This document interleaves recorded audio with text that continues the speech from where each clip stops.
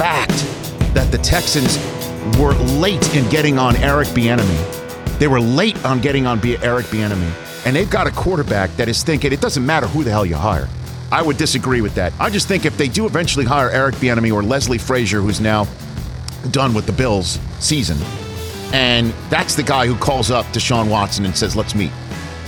I think this 5-alarm fire might be able to be put out back there. But Josh McCown, to go on, even to interview the guy who's never coached at any level, hasn't paid a single due at the coaching level, when you have viable candidates out there, black and white, no African-American head coaches have been hired. None. And there are multiple that have paid their dues and are ready to be hired to do a great job.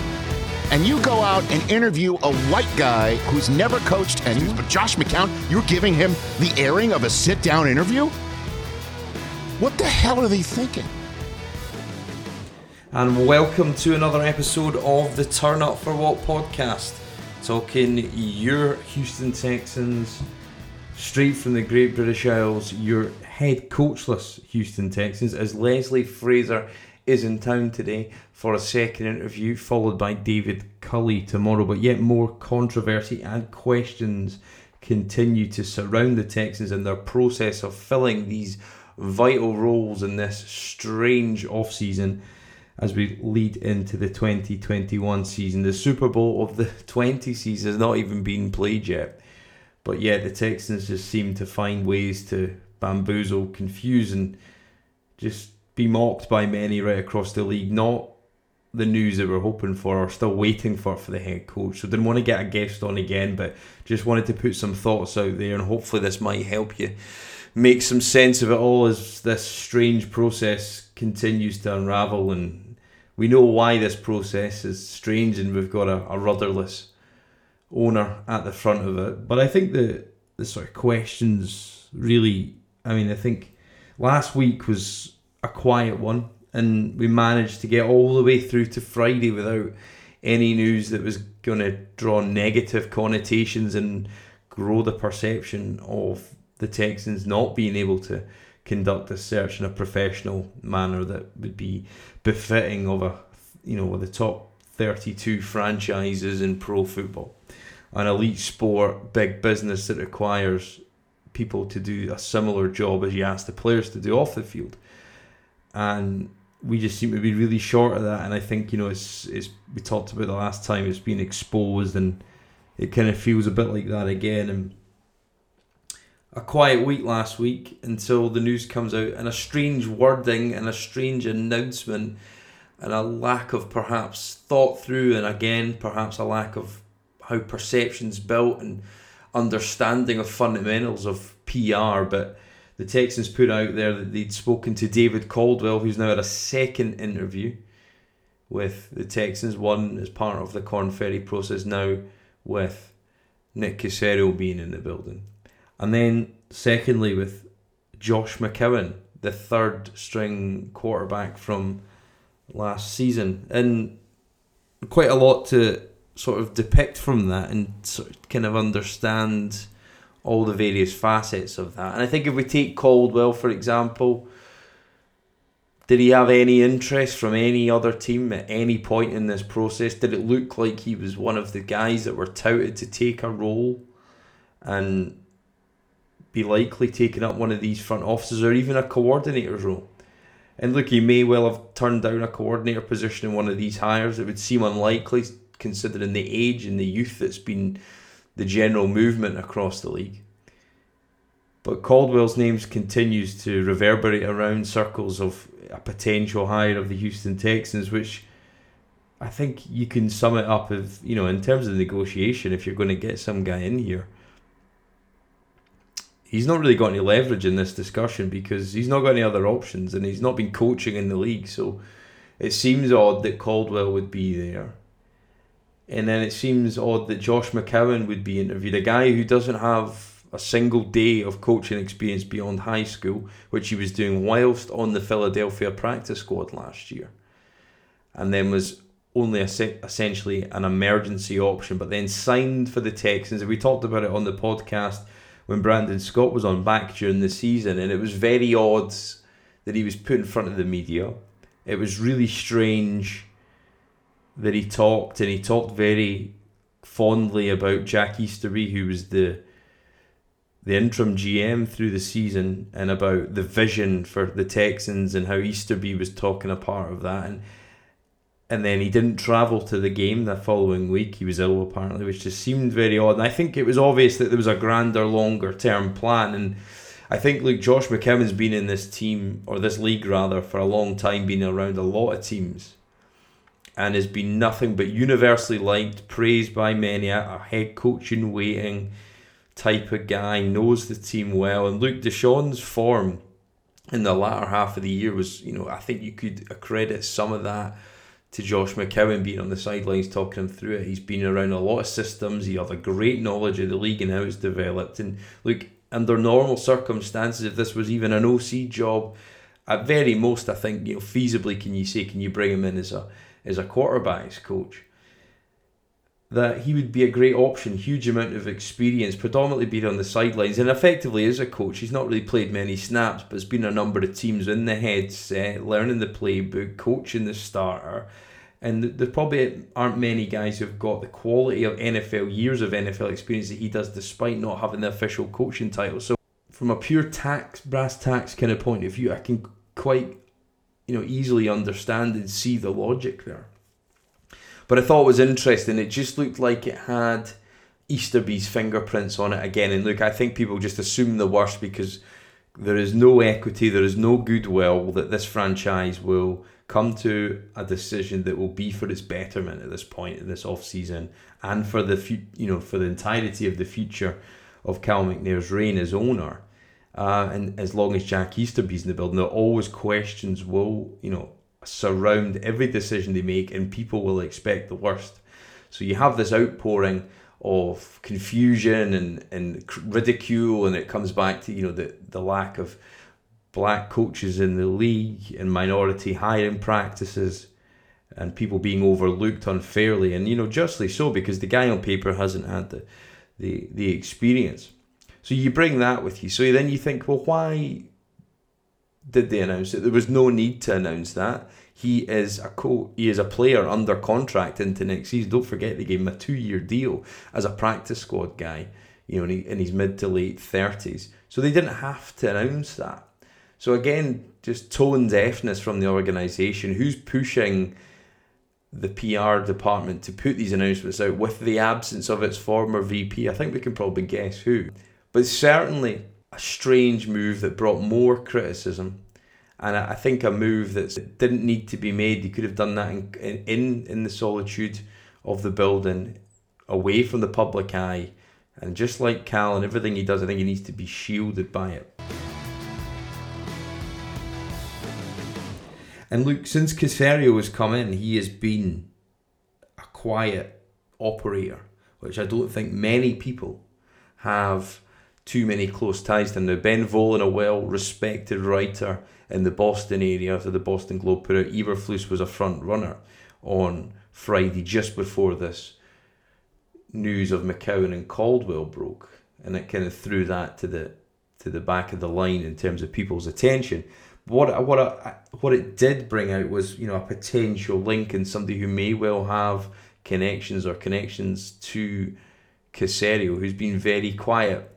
And Eberflus would seem like an option, or a respected option in this cycle, and many people thought he would be a potential hiring candidate. Was interviewed by other teams, so it gives you a bit of confidence and credibility that other teams that are more functional than Houston would see him as a candidate. Now, it's gone very quiet on the Eberflus front, and it seems like if you were going to bring him in for a second interview, why would we have not heard that by now? And it just seems kind of odd that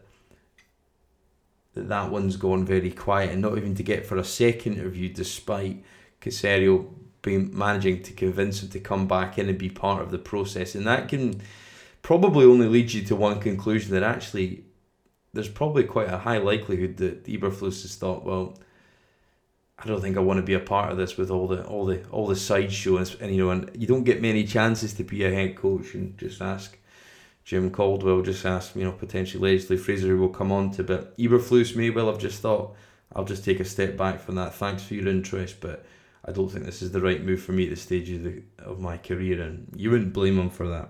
And I think with Caserio, I think the question of his list of candidates, bar Brandon Staley, there doesn't seem to be any, and of course Eric Bieniemy, which we'll come on to, but bar Brandon Staley and Bieniemy having first interviews with the team, there hasn't been anybody beyond that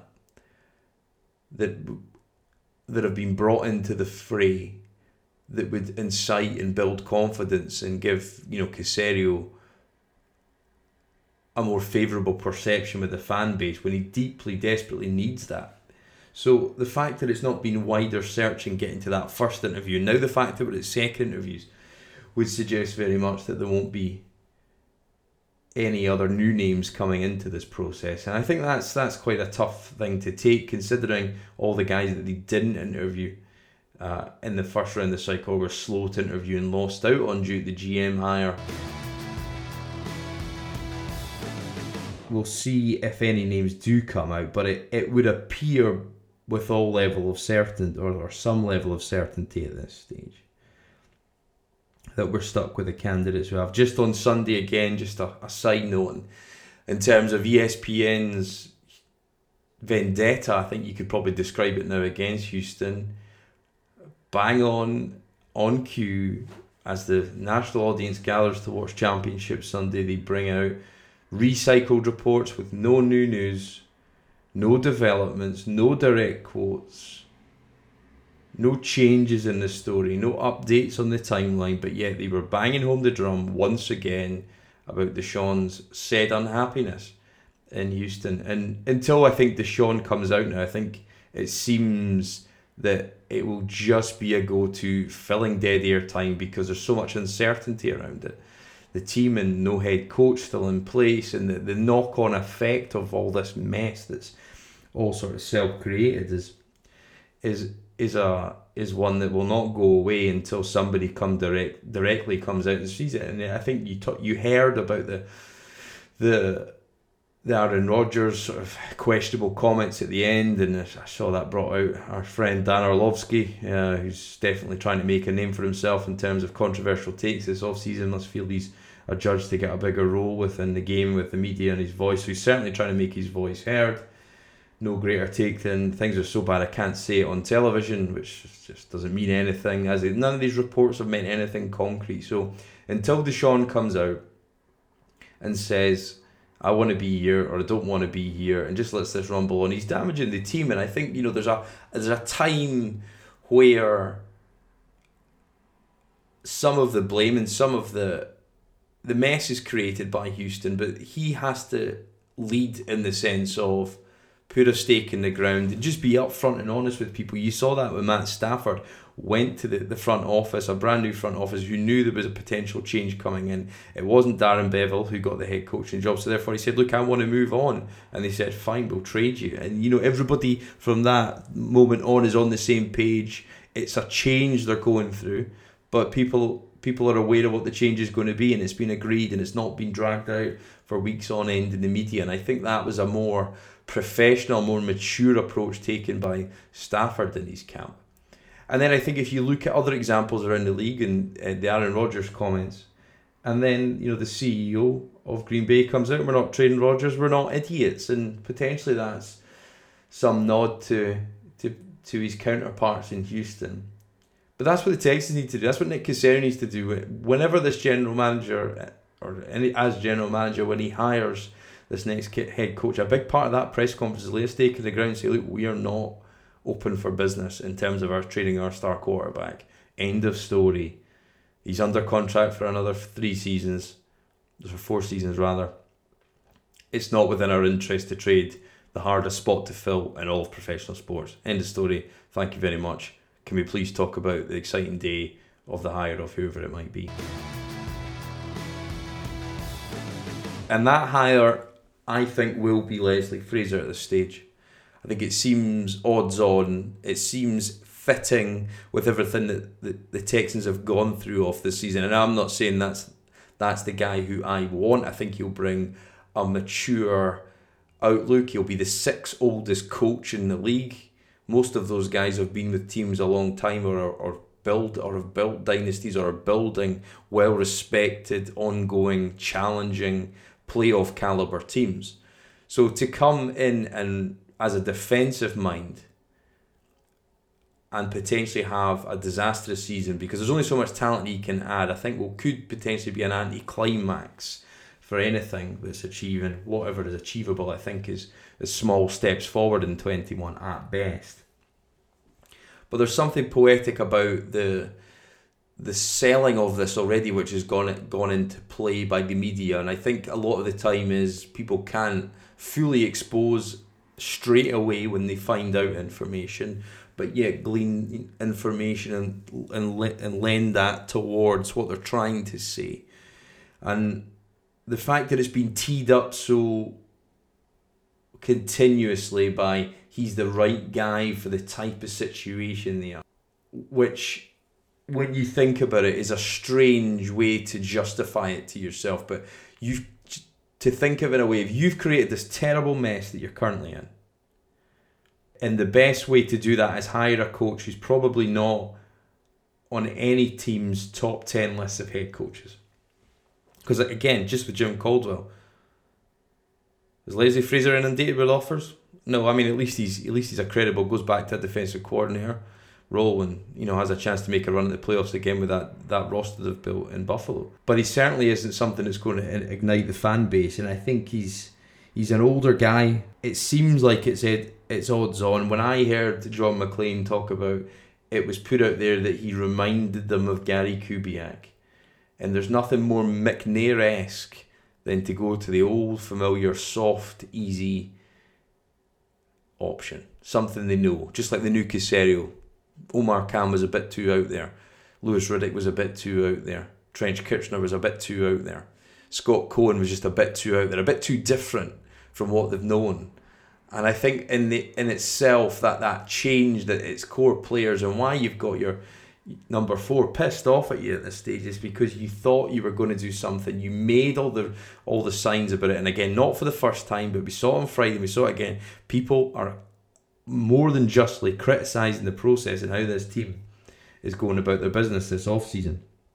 And it would seem when all the cards have fallen, the easiest move you could make and the right move you could make, in a sense of getting people in a room and trying to quell the fears of the Watson camp that this franchise is going nowhere. And look, you cannot criticise them for thinking that, because I think we've all thought it, and we just sort of all crashed to the ground this season. I think bad moves and the culmination of bad moves have to show themselves on the field for people to really take notice. I think it was the process of the general manager hire was just the straw that broke the camel's back, and I think probably the Sean Campbell have had to deal with a lot.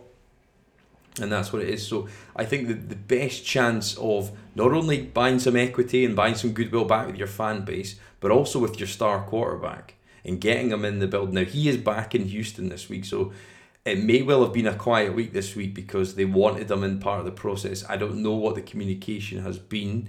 Aaron Wilson put out there in a very small segment, didn't get much run, that Cal has said that he has apologised to Watson. How much that's been recognised, how much that's been taken as an olive branch remains to be seen. And with him back in town doing some charity work, giving out scholarship for school kids, and he's showing he still wants to contribute this to the community. I mean, it just seems odd. Everything does seem odd that the guy that we know and love as our quarterback could be this disenfranchised with this ball club at this stage. How that has been possible is almost the same as the almost unrivaled levels of ineptitude that managed to get a guy who's that talented on your squad finish with a 4-win season. So I see where he's coming from, but I think the Eric Bieniemy hire would be the most obvious and it would be the most fitting.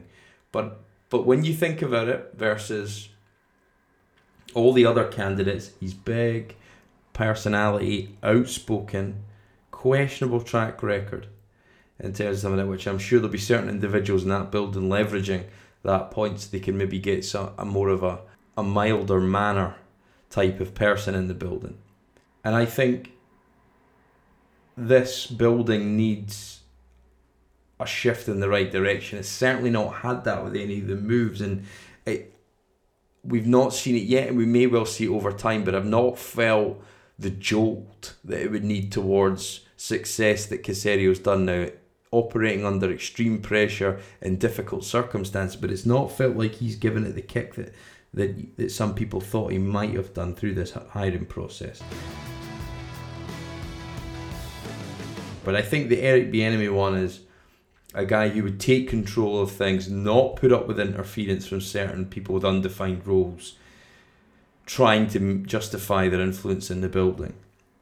Whatever that influence and how that influence from Easterby interacts with the role of Caserio and how much those roles are defined, we just don't know at this stage. And it may well be the case that Caserio's been trying so hard to convince people to come and interview, and people just haven't been interested. And I think that's a realistic possibility, just like it'll be when Caserio picks up the phone to certain people's agents in free agency come 16th of March. They might just not be interested in this as a destination.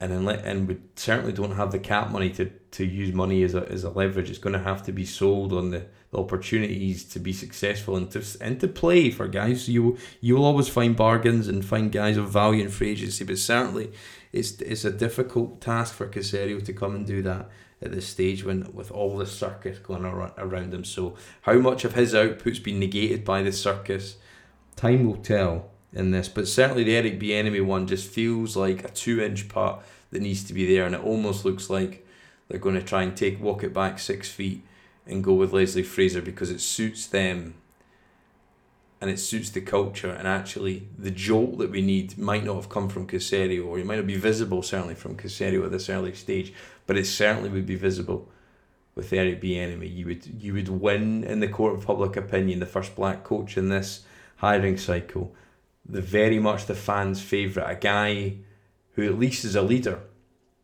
And again, it comes back to the saying one thing, doing another. We played a clip on the show a number of weeks ago, and Cal talked about a big leader of men, personality, people would want to run through walls for. Is Jim Caldwell that? No. Is Leslie Fraser that? Arguably not.